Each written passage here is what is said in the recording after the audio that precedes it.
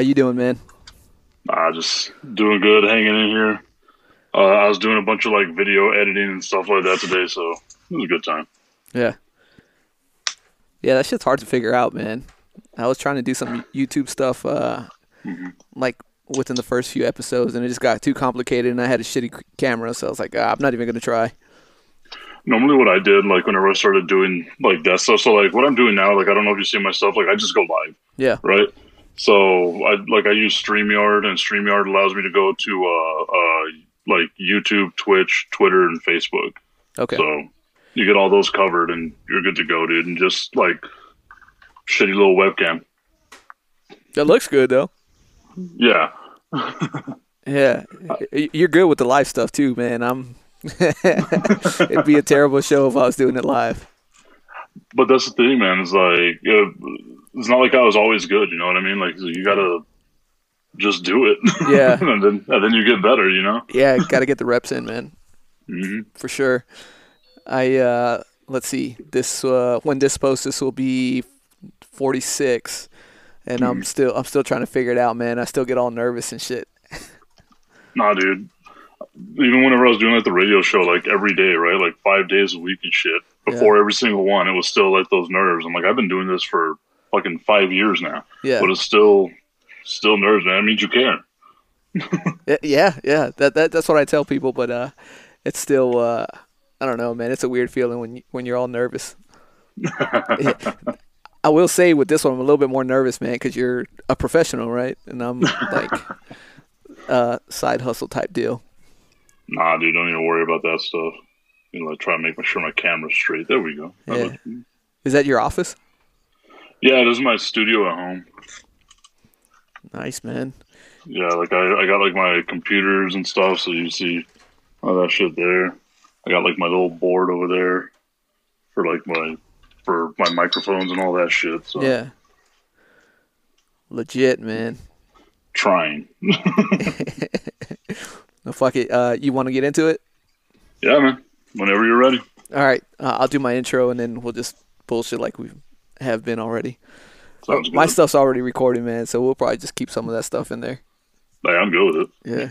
All right. Welcome, everybody, to the Tell Me Something podcast. I'm your host, Cruz Robbie Villanueva. And today, have a special guest, Mr. Michael Tipton. What up, bro? What's up, man? See, I was hoping that you would go, since you went full name with you, that you would go full name with me, like Michael Robert Tipton. Like, that's what I was expecting. Oh, man, my bad. Yeah. Well, I mean, shit, we haven't connected since, like, high school, so I wasn't sure how to go about it. No, man. I mean, it's whatever. Like, even if you just wanted to go with just straight up Tipton, because I think everyone from high school still just calls me Tipton. Yeah, that's how I refer to you, as Tipton. So. Yeah. I mean, so nowadays, what do most people call you? Like, that didn't go to high school with you? I mean, it's the same thing, right? So, like, I was in the military, people called me Tipton. It's either Tipton or Tip. Yeah. And there's very few people that call me Mike, and fewer people that call me Michael. Yeah. So as long as it's like not asshole or something, I don't know if I can sorry. As long as it's nothing mean, like I'm all right. Yeah. Even sometimes I respond to the mean shit. Well, I mean, especially like they'll be like, "Oh, you're a dick." Yeah. Thanks. I love you too. Yeah, man. Dude, I didn't know that you had joined the military, and the Air Force, no less. Did you join right out of high school? No, I didn't. Okay, so like you and I think we both graduated 2002, right? Like that's when we graduated. 9/11 happened like early on in our senior year. Yep. And I was like with my friends, I'm gonna go be a Marine. I'm gonna be, just the most badass of the badass. Yeah. And because I was moving mobile homes and stuff like that with my parents, I had done something where I messed up like my right knee. And whenever I went to go do the physical with the Marines, they were like, "Your ACL is torn." Oh shit. I was like, "Oh, okay." And they're like, "Yeah, we're not going to take you." I was like, "Oh, okay. Well, I'll just like hide that. Like they're not going to tell the Army." So I went over to the Army, and the Army's like, "Nah, bro. Like you got a torn ACL. There's no way we're going to take you." So I was like, "Okay, I'll just go to like EPCC, right? Because that's what people do. They just go to EPCC. You have no clue what you're going to do in life. Just go to EPCC." For those that don't know, that's El Paso Community College. Yeah. So you go to the community college because they've got your back. Yeah. Oh yeah. Give us $100. You're good to go. Exactly. Right. So like I went there and I had no clue what it was that I wanted to do. And like you bounce around to like, what does El Paso have? Right. Call centers and stuff. So like call center here, still moving the mobile homes and stuff like that with my parents. And I just kind of got tired of it, man. And like one day I was just like, you know what? Let me try this again. But I had wised up and I was like, let me go try the Air Force. So in 2009 is whenever I joined the Air Force, and it went quick. Okay. 2009, man. Damn, I was during what time frame? Like summer, spring? So my first day of basic training was July 6th. Oh shit! So you were in the dead heat of San Antonio. I would say the worst time to go to San Antonio. Yeah, it's rough, man. So at that time in 2009, I was in Iraq.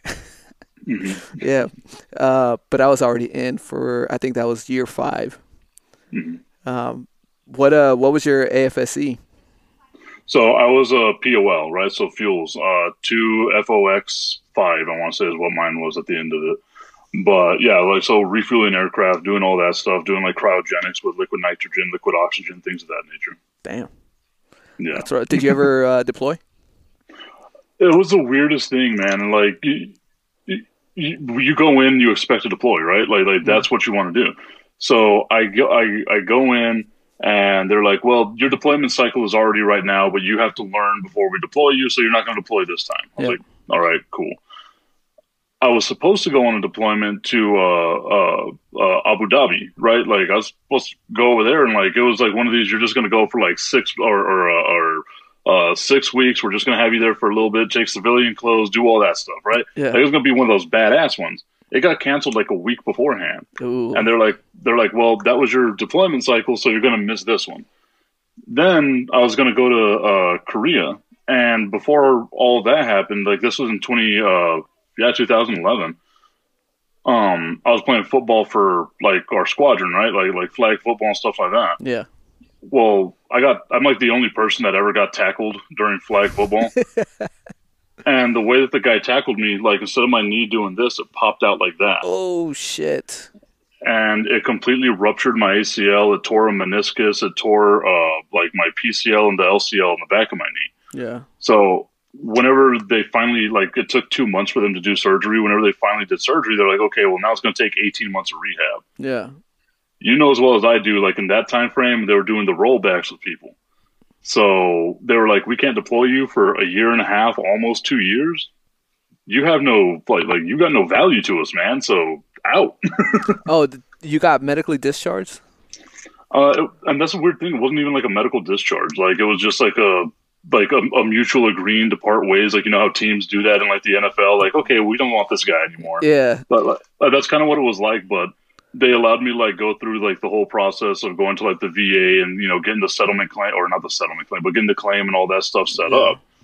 And literally like 2 or 3 weeks after I got out, because I got out in September 29th, 2012.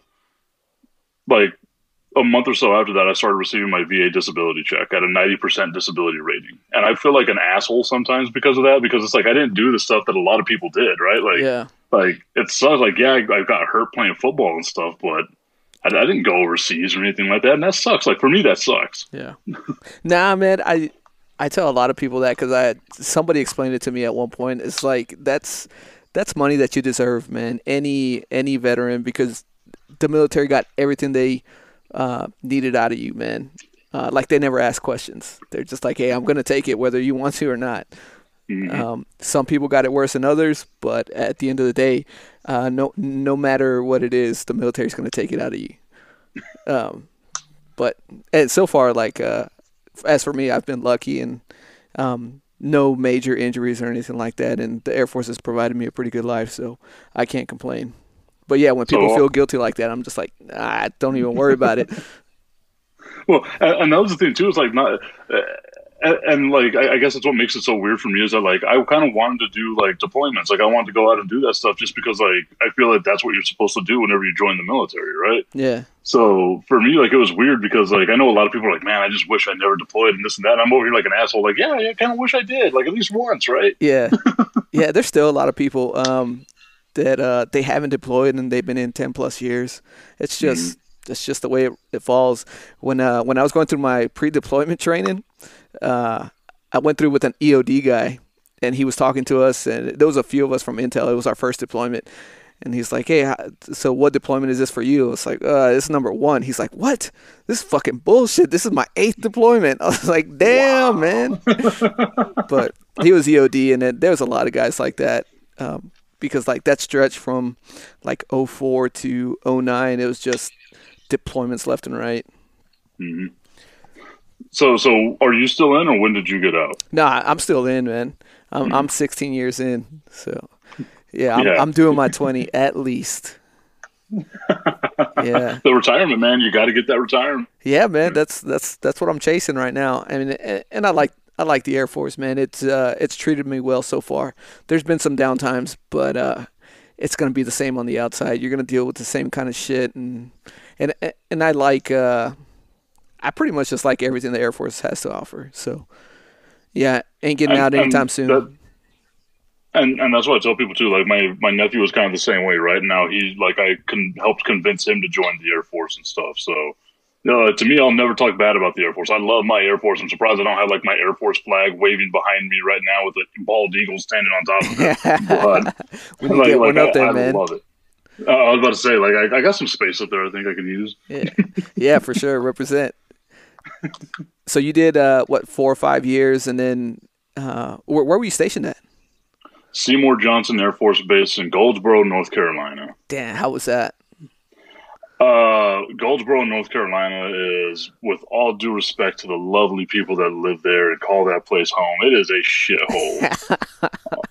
The best part about it is, like, I was married, right? Or I still am married, but I was married at that time, and we didn't have kids. Yeah. So the beach was like, 45 minutes to an hour away. You know how it is in El Paso. Like, Dallas is 8 hours away. We'll make that drive. Yep. So we'll drive over to the beach. Washington, D.C. was like 4 hours away. Charleston, South Carolina, and Atlanta were like 4 and 5 hours away. So we did so much traveling up and down the East Coast that, like, that's what I loved about it. Yeah. But Goldsboro in itself was just like like there were great people, good restaurants and stuff like that. But there was literally no like Socorro is bigger than Goldsboro. Oh shit. Yeah. Dang. Yeah, that's crazy, man. That's what I love about the East Coast too, man. It's always like, it seems like a short drive anywhere you go, just because Texas is so big and we're used to driving all these fucking crazy distances and just to get somewhere. But yeah, man, the East Coast, when I was in Florida, it was the same thing. It didn't take long to get anywhere. Where were you stationed at in Florida? Hurlburt Field, so Navarre. Yeah. Mm-hmm. Right outside of Pensacola. I did a hurricane evacuation, so a hurrivac from Goldsboro at Seymour Johnson. We went down to Egless. Is that what it is? Egless Air Force Base? Eglin. There we go. Yeah. Well, we went down there, and I thought it was just so weird that, like, to escape a hurricane, we went down to Florida. Yeah, sometimes they hit on the upper East Coast, man. They miss Florida altogether. Yeah. So, is that when you got into to radio? No. So whenever I got out, it was kind of like the same thing, right? Like getting in. Like I was like you. I was like, you know what? I know I got a late start, but I'm gonna do my 20. Maybe I'll stay as long as they'll keep me, right? Like that's what I wanted to do. Yeah. And then just like that, it's like, okay, well, it's done. So I was like, okay, well, what do you do again? You got the GI Bill. I'm gonna go enroll at UTEP. I'm gonna be a psychologist. Oh shit. And so I went through those courses and I was like doing really well, but like it didn't feel like it was something I wanted to do. It felt like something I felt obligated to do, right? Yeah. So my wife and I were talking, and her sister lived up in Alaska, and her sister was like, "Hey, why don't you guys just move up here to Alaska? We'll start a Mexican restaurant in Anchorage, Alaska," which never actually came through fruition. Yeah. But so that was like 2012. I left to Alaska in like November of 2013. Lived in Alaska for about a year, and during that time frame, my mother passed away. And she was one of these people, because I get this so much, it's like it's become not even funny anymore. You've got the voice for radio, man. My mom was one of those people. And okay. She's like, you should just go do radio, go do radio, go do radio. And whenever she passed away, because I was living in Alaska, I wasn't here in El Paso to say goodbye. So for me, it was kind of like a way of honoring her, right? Like, this is what she wanted me to do. Let me give it a shot. I moved back to El Paso in September of 2014, and that's whenever I like re-enrolled in UTEP and decided, hey, I'm gonna do this radio thing. I got my first gig in radio as a free volunteer to learn at like the local NPR station on UTEP, and all it was like voicing like 7 seconds of a commercial, right? Like, All right. Tune in tonight at 7:00 on KTEP, your NPR station for the Southwest, right? So like that was like the stuff that I had to say. Yeah. Then that parlayed into an internship because I love my sports. You can see all those stupid shit behind me. Like I love my sports. And that parlayed to an internship with like the ESPN affiliate here. And like while I was doing that, I started doing like afternoon traffic reports for like KLAQ. And you know how it is, like you're in El Paso, KLAQ is like the only rock station, Yep. and like that's huge, man, right? So like I'm meeting dudes like Buzz Adams and like Glenn Garza and like these people I grew up listening to, right? Yeah. Buzz and Patty, is that still a thing? No, it's not Buzz and Patty anymore, but it's like the Buzz Adams morning show, Yeah. and they syndicated like in El Paso to like Midland, Odessa, and like Abilene, and like all of West Texas gets like the Buzz Adams morning show now. Yeah, nice. But like, yeah, so that's when I got my start. I guess it would be August of 2015. So almost 3 years after I got out of the Air Force is whenever I finally got into doing radio. Damn, that's nuts, man. Yeah. And then you ended up with your own show, right? Yeah, well, see, and that's like the beautiful thing about like this radio thing is like you really don't know how a lot of it's going to go, right? So my goal anytime I start a job is I am going to be here for the remainder of eternity until they drag my corpse out of this building, right? like that's the way that I am. Like I obsess over these jobs. Well, I got my wife pregnant again in 2016. The baby was going to be due in July of 2017. And I went over to my boss because at this point, I was a part-time, like maybe 15-hour a week dude, just like hanging out, doing a couple of little things. But I took on a lot of responsibilities. But all I was getting paid for was 15 hours at $7.25 an hour. Oh shit! Yeah. Minimum wage, man. Yeah, I was a full-time student. I was doing like my podcast stuff. That like I started doing that as well, just because I wanted to talk and like get my voice out there and like actually my opinions and stuff. Right. I went up to my boss and I was like, "Look, man, I'm gonna need a little bit of money, right? Like I've got my wife pregnant. I'm gonna have 2 kids now. Like I got a family. Like show me the love I've been giving you." And they weren't able to do it. So ultimately, I put in a 2 weeks notice, and I was like, I'm going to force them to pay me. And they called my bluff, right? And I was like, shit, man. So, and during that 2 weeks, like I'm filling out applications and stuff. And like, I hadn't heard anything back. So it was like the day right before the 2 weeks was up that I was going to be like, look, I take it back. I'm sorry. I'll go groveling to you. I'll take my $7.25 an hour. Right. Yeah. I got a phone call from one of the places that I applied to. And it was ESPN's corporate headquarters in Bristol, Connecticut. And they set up an interview. And I was like, oh, okay, well, let's see how this goes. Like, there's no way they're going to, like, I'm just some dude. They probably got, like, all these really good people applying for a producer's job at ESPN, right? So I was just happy to take a phone call. I forgot about what day I scheduled the interview. They called me while I was, like, in the middle of a hibachi restaurant eating lunch. And I was like, oh, shit, I got to take this interview real quick. So I did that in like a back corner of this restaurant for 45 minutes on the phone with ESPN. I go back to my table and I tell my wife, I was like, that's cool. I was like, that's like a career high for me, right? Like I got interviewed by ESPN. I could die a happy man. Yeah. While I'm finishing my lunch and stuff, I get an email. We're going to fly you up to Bristol so we can interview you in person. And it's going to be on this day. So I'm like, you know what? I'm going to let the 2 weeks thing like expire. We'll just let it roll through. From the day that I did that interview on the phone to the day that I started at ESPN up in Bristol was 28 days. And like they flew me up there. It was awesome to like go and see the campus and all that stuff. As I flew back, like I'm in Chicago waiting to fly back here to El Paso. That's when I got the email. Will you accept the job? Like if you accept the position, say yes, this, that, and the other. I'm like, yeah. Like, yeah. Yeah. it's ESPN, man. Hell yeah. So yeah, and then like while I was working at ESPN, I'm sorry, this is like a super long story, but No, like, no, keep going, man. while I was working at ESPN, my mother-in-law had a stroke, and my mother passed away from like complications of a stroke. She had a stroke that led to an aneurysm, and ultimately, that's what took her life. Yeah. Well, my mother-in-law survived it, but I could see like the pain and the worry in my wife. Yeah. And I thought to myself, it would be super unfair, right, for me to make her go through what I had to go through. So we kind of made the decision, and during like all the blood work and stuff like that for the stroke, they found out that my mother-in-law had bladder cancer. So we made the decision, like, look, ESPN's going to be there, right? Family doesn't necessarily stay around forever, and they can go like that. That's what people do. Like, they can go. So we made the decision to leave ESPN, come back here to El Paso. I wasn't even going to do radio. Like, I was like, I'll go get a real job as an adult somewhere, and I'll be on my merry little way.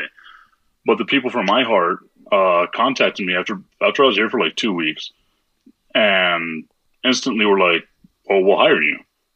And I was just lucky to be put into that position, right? And it was like a part-time promotions assistant. So I was like the guy that was putting up the tent and setting the table and putting like bobbleheads and stuff like that. Yeah. And I was like, and I'm happy to do it because I just love radio. But I knew, like, I'm going to do my time. They're going to let me start doing voice stuff, and I'll start like that. They gave me my own show. I basically bullied them into giving me my show. I was like, look, if you guys don't do this by this day, I'm just going to go in there and turn on a microphone, and you cannot stop me. Yeah. So, that's the way to do it, man. So they gave me my show. It started off as like once a week, right? Yeah. And it started getting traction, so they moved it over to like a 5-day-a-week thing. And I was doing stuff for like Power 102 and 96.3 K Country. We have a new station out here. It's a hot 93.5. It's like old school R&B and hip hop and all that. And like Sunny 99.9. And then of course the station that I worked for was Fox Sports 1380. So like with all that, dude, like it's just amazing how like with patience and I guess like a little bit of being an asshole, you can like get these things to like work out for you in like just the weirdest of ways, right? Yeah. It seems like you made it happen, man. Getting all these opportunities, and then especially with iHeart Radio, just pushing your way into it. Once you got hired with iHeart and then got your first show, how much time was that? Ooh, I guess like about 2.5 months. Okay, so it was fairly quick, man. Yeah, because like, and most people, whenever they get into radio, like it's not going to be that quick, right? Like me going to ESPN after doing KLAQ and all that for like a year and a half, that's not going to really happen. But you have to have patience, right? Like, and that's what a lot of people don't have right now. It's like, oh, well, I just showed up, give me a show. Yeah. You don't know how you're going to act as soon as that microphone turns on. Because I've done that to people. Like, you want to come on, you want to see how hard this is? Let me turn that microphone on and let these people listen to you real quick, right? So, well, that's why I was so nervous, man, because I know how that feels. well, yeah, and but to me, the nerves are good, man. Like. Yeah. You would see people. So I'm one of these weird OCD people, right? Like I have a routine and I want to get this routine done. And part of my routine before I do anything is like, I'm going to have a lot of water. I'm going to make sure I'll go and I'll brush my teeth and I'll make sure my teeth are clean and like my breath smells good and all that, because that's how self-conscious I am. Yeah. I'm on the radio. No one's smelling my damn breath. Yeah. It's impressive, man. When I found out that you were doing radio on iHeart, and then you posted live, or you would go live on Facebook, I started watching a few of them, man, and just like they were seamless transitions. Whenever you went to commercial and you came back, and then you just picked up right where you left off, and there was never like any breaks in conversation or any of your thought process. It was just like boom, boom, boom, boom. I was like, man, this dude is like on top of his game. I appreciate that, man, because like I didn't want my sports show to be like based off of like statistics, right? Like statistics, wins and losses.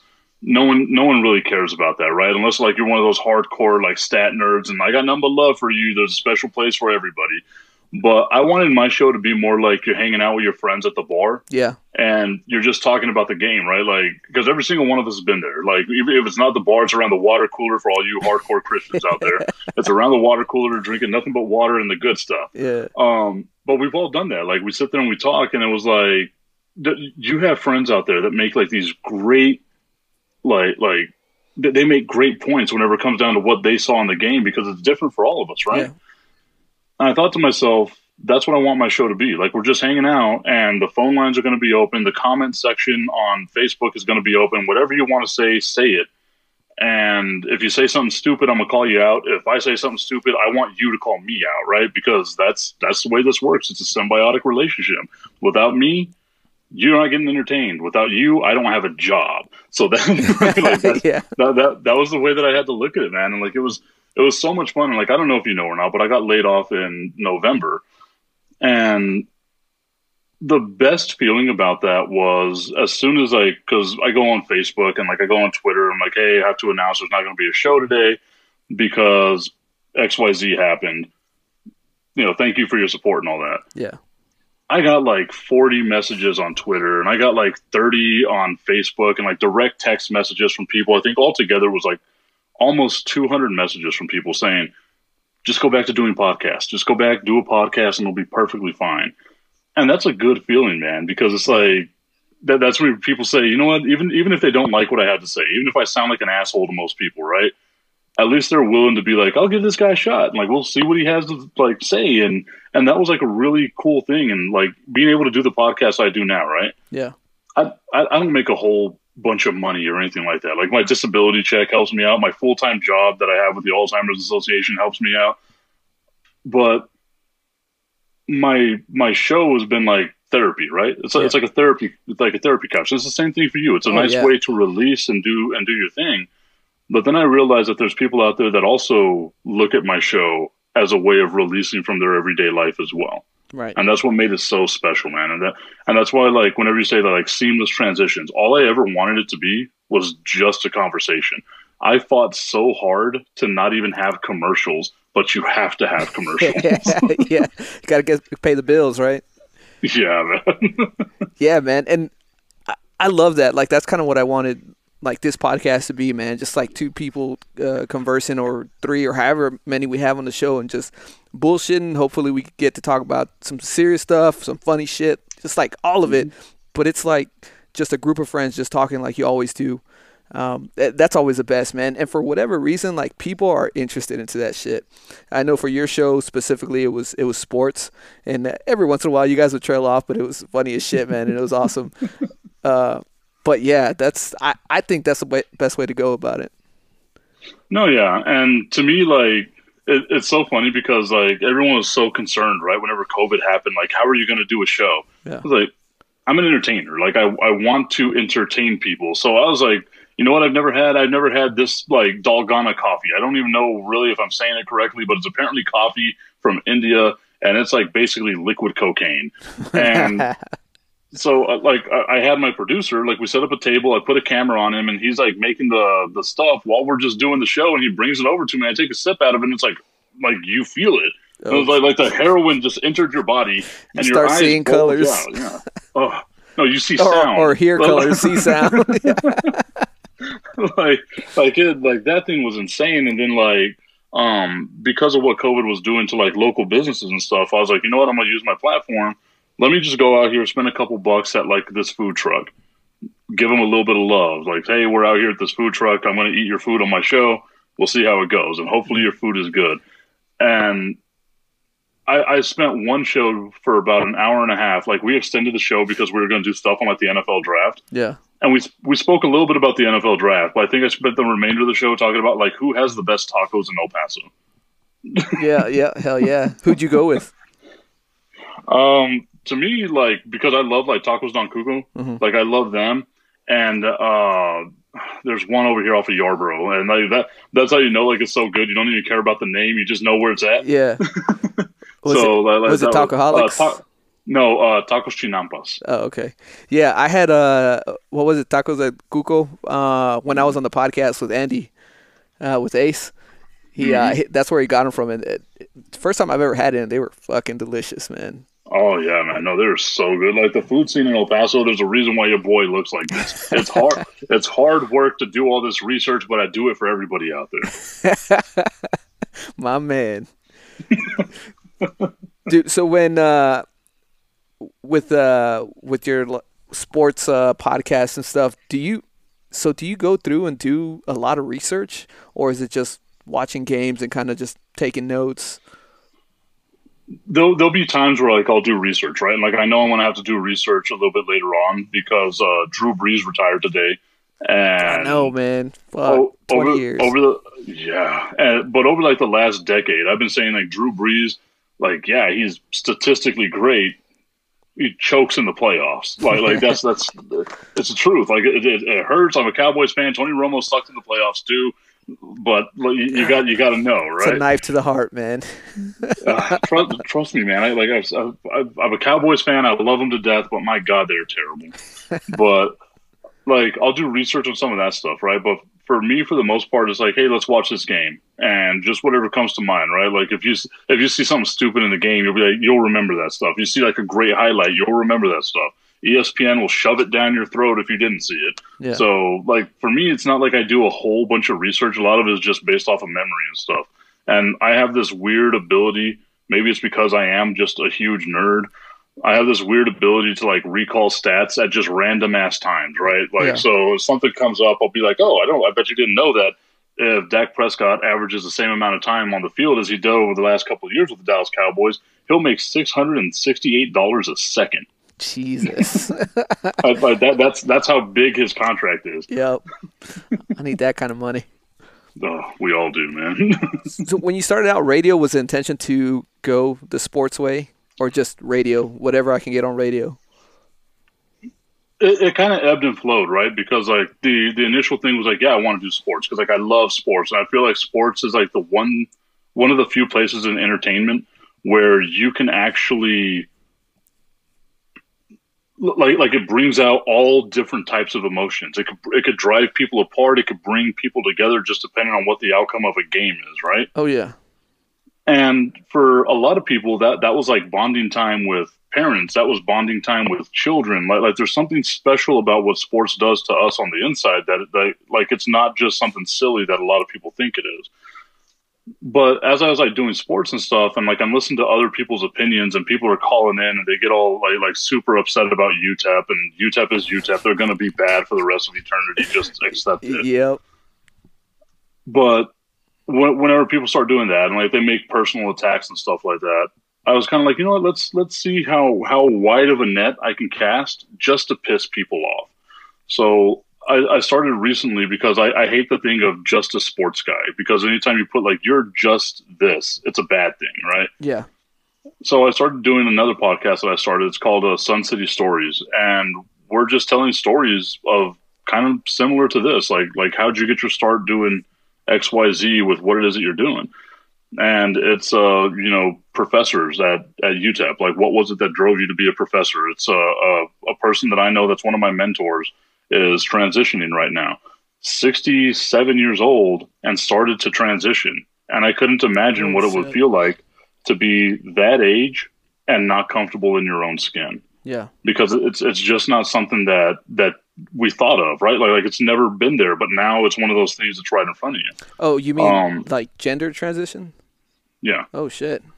Yeah. And like at 67 years old, right? Like that's mind blowing. Yeah. People who were like big in the music scene in El Paso back in like the 1970s and 60s and stuff like that, like media people. One of my most recent shows is like women in media and like what they have to deal with in like the comment section, and whenever they post up a picture on social media, because one of the people that I worked with at KLAQ, whenever I first got there and it like opened my eyes to a bunch of stuff, she would get fan mail, and fan mail's cool until there's like dick pics in it, and until that fan becomes a stalker and winds up waiting for you outside the radio station, and like that stuff becomes uncomfortable for like people like that. That doesn't necessarily happen to me, right? Like that's not going to happen to me. You get no that's going to happen to women.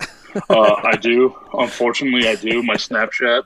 I had to change my Snapchat because somebody shared it out there, and like at least once a week, I think there was a point there was like multiple times a day I was getting dick pics, and I was like, bro, what the fuck? And there was a point where I was like, you know what, I'm going to reply back with mine, but I was like, nope, that's probably what they want. That's a terrible idea. Yeah. Yes. So I've got no issues with fan mail yet. Hopefully it never happens. But yeah, I always hear like people that are in the media and everybody recognizes them. They have that issue. It's like, yeah, you become famous, but there's a price that comes with it. And like the fan mail where it turns into dick pics and then dick pics turns into stalking. Or it doesn't have to be dick pics, but you know what I'm saying. It turns into stalking and it gets dangerous quick. Well, one of the weirdest stories that happened to me is, so like whenever I was working at the NPR station at UTEP, they gave me a jazz show, and it was late night jazz with Tipton on on Tuesday nights at like 10 o'clock at night, right? For 2 hours from 10 o'clock to midnight, I was like hosting a jazz show. This woman went into the UTEP student directory, found my email address in the UTEP student directory, took a picture of her vagina and sent it to me. Yikes. That's a lot of work to try to find somebody's email address that's a student at UTEP. Yeah. Like you got there's a lot of hurdles you got to jump to get there. And I was like, I appreciate the picture. Thank you very much. However, block. Like yeah. You can't be messing around with crazy people like that. Dude, that's insane. Like all I wanted to do was just check like my grades, and I wound up having a vagina in my email. For some people, that's not a bad day. For some people, that's a career highlight. Yeah, there you go, man. So, how many shows do you have? Right now, it's 2 shows. I guess it's technically 4 shows, but so I started my own thing. It's Just the Tip LLC, right? Because what a great play on name, like with my name, El Paso, the triple entendre. I have mastered it. So it's Just the Tip LLC, and I wanted to continue just doing my sports thing. Well, the sports thing turned into, I got a couple of friends that really like wrestling. They're guys that still work up at ESPN, and our group chat is just bombarded with like wrestling talk, right? So I was like, hey, you know what? Let's just talk about wrestling on a podcast, right? Like, let's just do that. Is this like WWE wrestling or? Yeah. Okay. Yeah. No, like WWE, the new one that they have now. And to be honest with you, like they carry it, right? Because I liked wrestling in high school. I stopped watching it until like I got out of the military, and my mother-in-law loved watching wrestling, so I kind of picked it up there because my kid loves like the lights and all the stuff that happened with wrestling, right? So like that's when I started watching wrestling. But there was like an 11-year period where I didn't watch wrestling at all. So like there's that complete void of knowledge. Yeah. And these guys carry the show, and literally all it is like we'll watch old wrestling matches on the TV and just sit there and get drunk. And my God, man, like your boy was feeling it last night because it's normally on Saturday nights.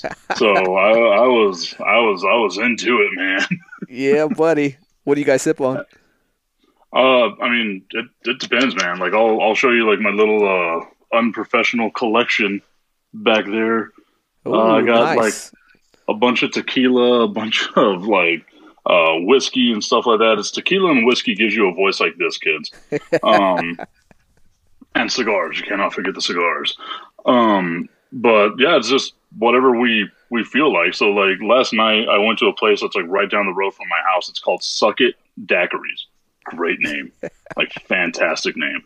And they had one that was called the Dirty Sanchez. And if you're anyone like me and you have that mind, you know what a Dirty Sanchez is. And they had a drink that was called Just the Tip as well. So I was like, hey, I'm gonna drink these things on my show, and I'm just gonna have a good time. You don't realize how quick those mixed drinks come up. I'm sure you've been to Wet Willie's. You're a military person. You've had to have at one point in time gone to a Wet Willie's.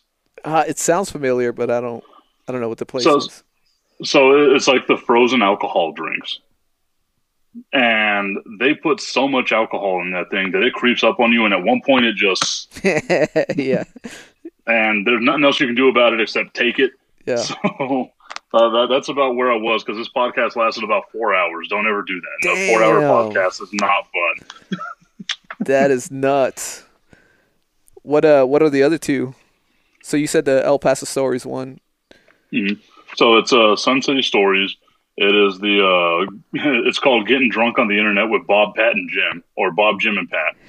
Then I have the one that I do, Just the Tip LLC. So it's the Just the Tip sports show and stuff like that. Then I have one that I do on Wednesdays with a guy that's a former professional baseball player. He used to play in the minor leagues for the Texas Rangers, and he owned a wing place here in El Paso.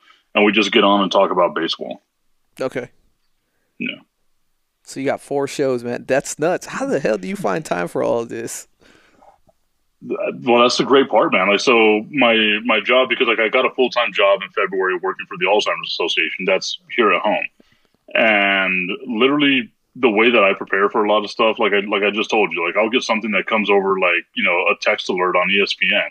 Yeah. I'll be like, okay, well that's interesting, and like I'll write something down, and I'll just look at it. I'll like read maybe 2 minutes of an article or anything like that, or like I'll watch ESPN for about 30 minutes, and it gives me all I need to know to go forward and do a show. Yeah.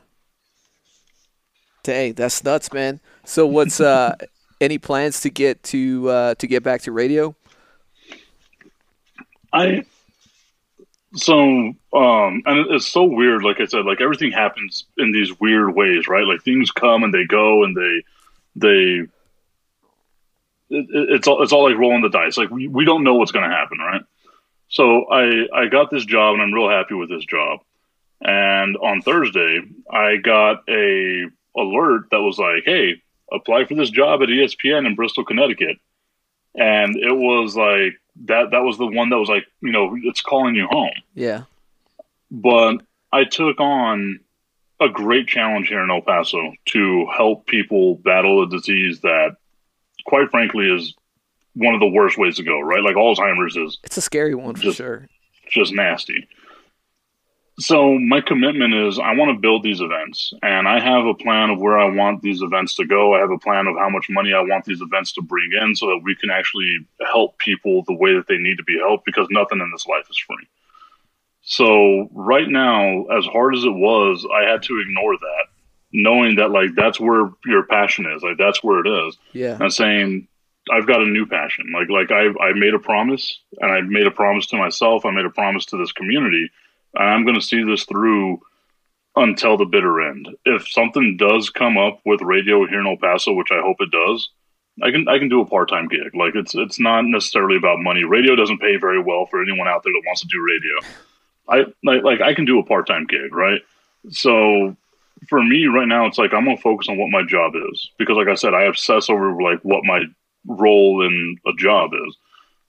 But if something comes up radio-wise that's here in El Paso, yeah, I'll take it. It's got to be worth my while, though, and it's got to be around what it is that I like to do. So it's nice to have the luxury of not, just jumping at the first thing that comes up and doing all that. Yeah. But, man, like whenever you get that alert from ESPN and you can get that job because that's where you used to be. Yeah.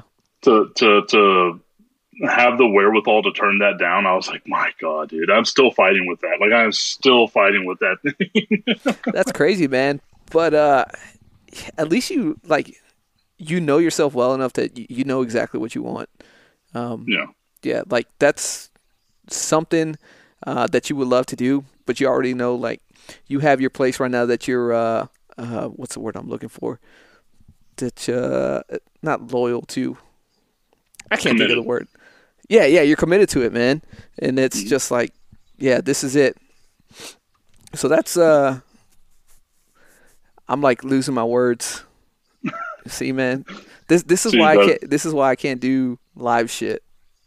No, see, and this is the thing, like, so whenever you do live stuff, you have to have like you have to have a list of like just things you want to say, right? Yeah. And my way, whenever like I lost a train of thought, my way of getting through everything was, yeah, and don't forget that we're brought to you by XYZ, because that's a real quick way of stalling and being able to like formulate your thoughts again. Or you throw a grenade out there and you tell your producers and stuff, like you just bring up a thing like, you know what, Aaron Rodgers isn't really that good. And then boom, everyone else takes it from there. And well, all the shows that I see, man, and that I've seen of yours, it's almost like a natural. Was there ever a point where there was quite a bit of dead air and you're like, fuck, man, I don't know what to talk about next? So dead air, like, is the worst thing in the history of people that have ever done anything in radio. Yes. Because 2 seconds feels like a damn lifetime, man. Yeah. So there have been times where like people will say something, or like you're on a phone call and the call just drops, so you just got to pick it up and go. And that's where, like I said, like I have those crutches of, well, we're brought to you by this. A little bit later on in the show, we're going to talk about this. I had commercials, so if like anything got real bad, let's just take a commercial right now. We'll come back and we'll talk about X, Y, Z. So like yeah, but in the podcast game, I did that on purpose. In the podcast game, you can have those pauses because people are listening to you, and you don't have to worry about the alarms of dead air coming off. Whenever I was at ESPN, you had 11 seconds between being able to do one thing, and it was always at the top of the hour. So you had like the last commercial. It would play like a little thing of like ESPN music, like da-na-na, da-na-na, like that, right? Yeah. And then it would have 10 seconds of silence for station identification throughout the entire country. So like whatever these stations were, like here in El Paso, it's like KROD 600 ESPN El Paso is ESPN El Paso. And then they come back to us. They give you that 1 second to be able to hit what it is that you need to hit. If not, alarms start going off all over the place. You're getting like 15, 16 phone calls, and you got to explain to everybody why you had 12 seconds and not 11 seconds of dead air. Oh, shit. That is a lot of pressure, man. Yeah. So you were watching that thing like a hawk. And I, like, because I was a producer and that's what I did, I made sure that, like, 5 seconds of dead air is fine. 4 seconds, 6 seconds. We can push the limit here a little bit, but we will never break that 10-second threshold. Yeah. Dude, that's fucking nuts. Your show, how long were your shows? Like 1 hour segments, 2 hour segments? It was a 1 hour show, and it would be broken up into a 15-minute segment, a 10-minute segment, a 15-minute segment, and then like a 5-minute segment. So, like for your 1 hour shows, were you there all day to try and get that set up and knocked out, or? Well, I was there all day because my job whenever I was at iHeart was the production manager. So I was in charge of all of the commercials on 6 radio stations. So they would come in. I would either have to voice them, find someone else to voice them. If it's a national thing, like get the audio, put it into a system, give it a cart number, put it in, make sure it's playing in the right spot at the right time. And like these things are coming in like all the time. Oh, gotcha. We got commercials up the ass. I had about 5 to 10, maybe 15 minutes before each show to get the show ready. And whenever you're dealing with technology, and like you said, I have my cameras, I'm streaming, I'm doing this and that, I'm trying to get everything I can ready, while also looking at ESPN and saying, oh, okay, we can talk about this, let's talk about this, let's talk about this. Holy hell, so you can multitask like a motherfucker. Yeah, man. There was one thing I learned how to do was multitask. Oh, so I thought you went from like producer to having your own show, but you were juggling both at the same time. Yeah. And there were days too, because it's just the way radio works, right? Like you're not always going to have a full staff. So there were days too where I had to run the board, I had to answer the phones, I had to make sure everything was going good while also hosting the show and producing the show and doing my normal job. So I had it was a 40-hour-a-week job, but I was putting in 60, 65 hours a week. No overtime, none of that. But like I said, it's because it's a passion that you love. Yeah. So you were on salary for the most part? Yeah.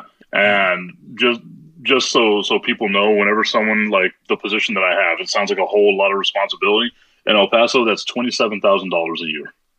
Oh, shit. Yeah, it ain't great. Like what really helps get us by is whenever we do like remote broadcasts and stuff like that, and we go to like the car dealerships and do that. Because whenever you go to the car dealerships and like you're the talent that's on the phone, like, hey, coming out here to blah, blah, blah car dealership because they've got a great deal on this car and you want to buy that car because I said so, because I'm some guy on the radio that you trust. Whenever we did that, it was like $100 an hour, and those are 2 hours each. So if you got like 2 or 3 of them in like a weekend, you're sitting pretty, man. Yeah. Yeah, so there are like a whole bunch of different ways to make money. Yeah. And then like what I did as well, like during the Cowboys season, like the football season, like I MC Dallas Cowboys games at a bar down here in El Paso. Like you just get the crowd going. We have raffles. We do stuff like that. I get paid to do that. get paid to like do my podcast. And of course, the thing that helped get me through the last, decade of not being in the military was my VA disability check. Yeah. So like I'm lucky in that aspect. And I realize how lucky I am because not everyone has that ability to do that. Yeah. Yeah, but you had some pretty serious injuries, man. So yeah, that's fucking nuts. Yeah, my brother's in the same boat with disability. He gets a pretty good check, but dude's all jacked up, so it comes with the price. Yeah, and for me, it's like the back and like the knee are the main ones because it took so long for them to do surgery on my knee. Whenever they actually did it, the nerve endings were so bad that like that feeling whenever your leg is asleep.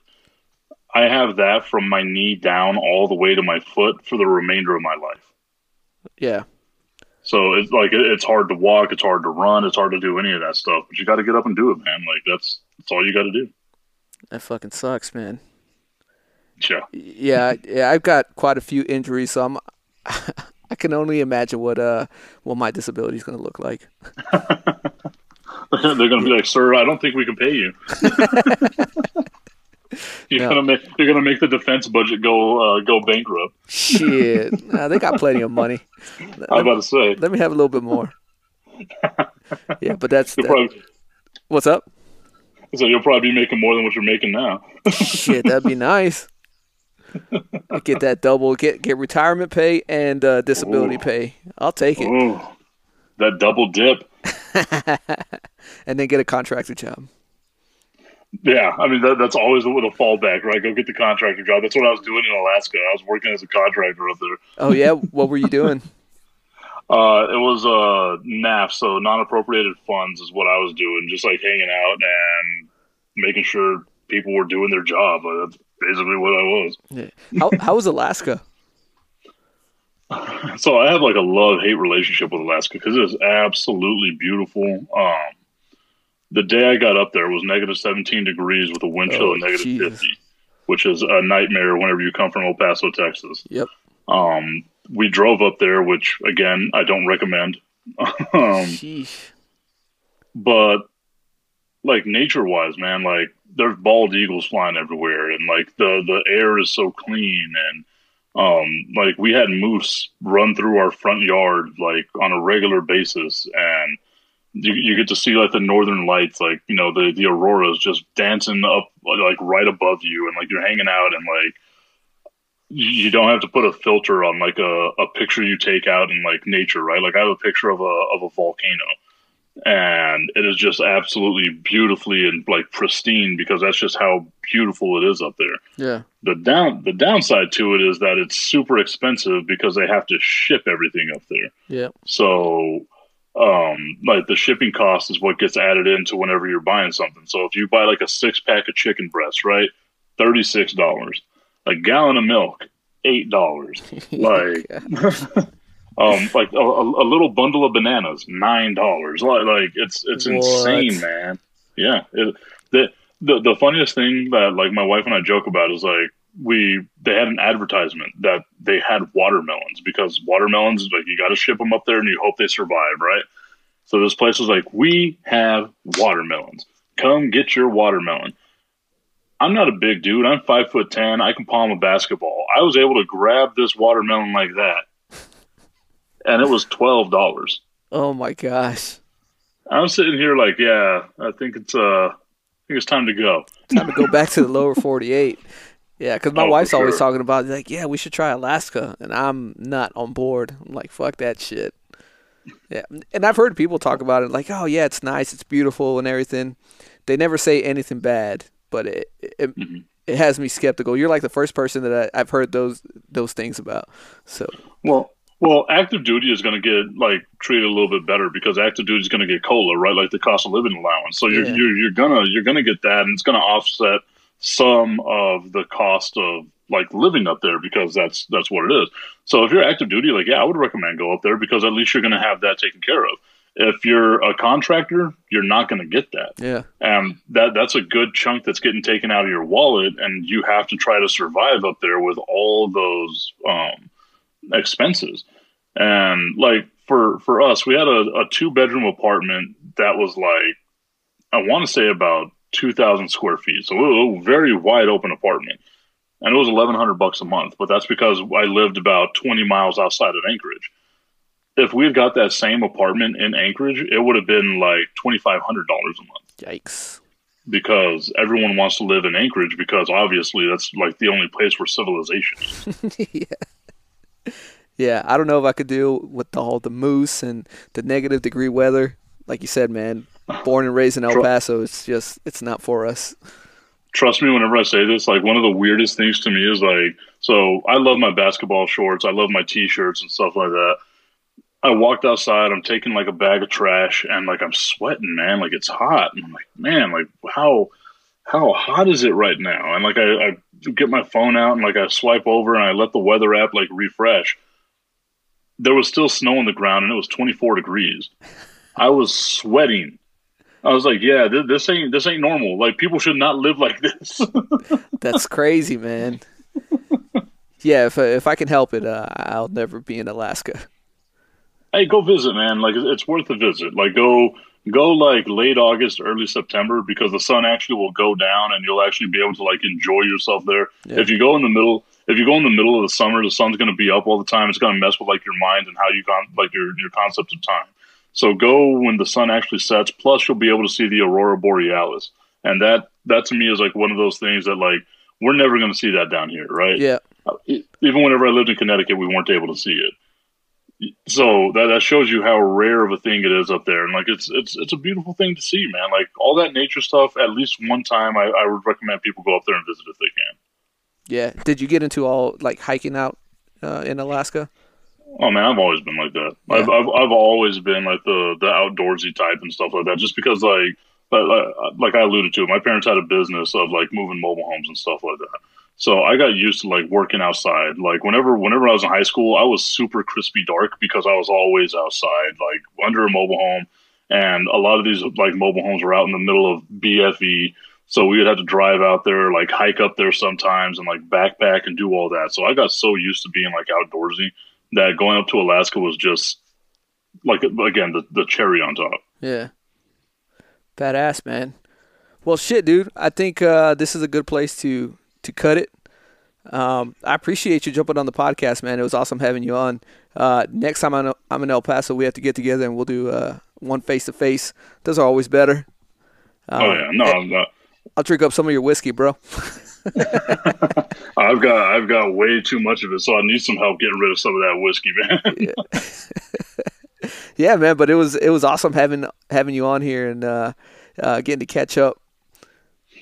No, man. I appreciate you, man. You ever want someone to come on and talk way too much? I'm willing to do it. Oh, let's do it. I'll get you back on here for sure. Hopefully we can do one in person. So I'm looking forward to it, man. Just let me know whenever you get back. All right, sounds good, man. But don't hang up. I'll end the show here, but just stay on the line, all right? I got you, man. All right. Hey, thanks, everybody, for listening. We'll see you all next week.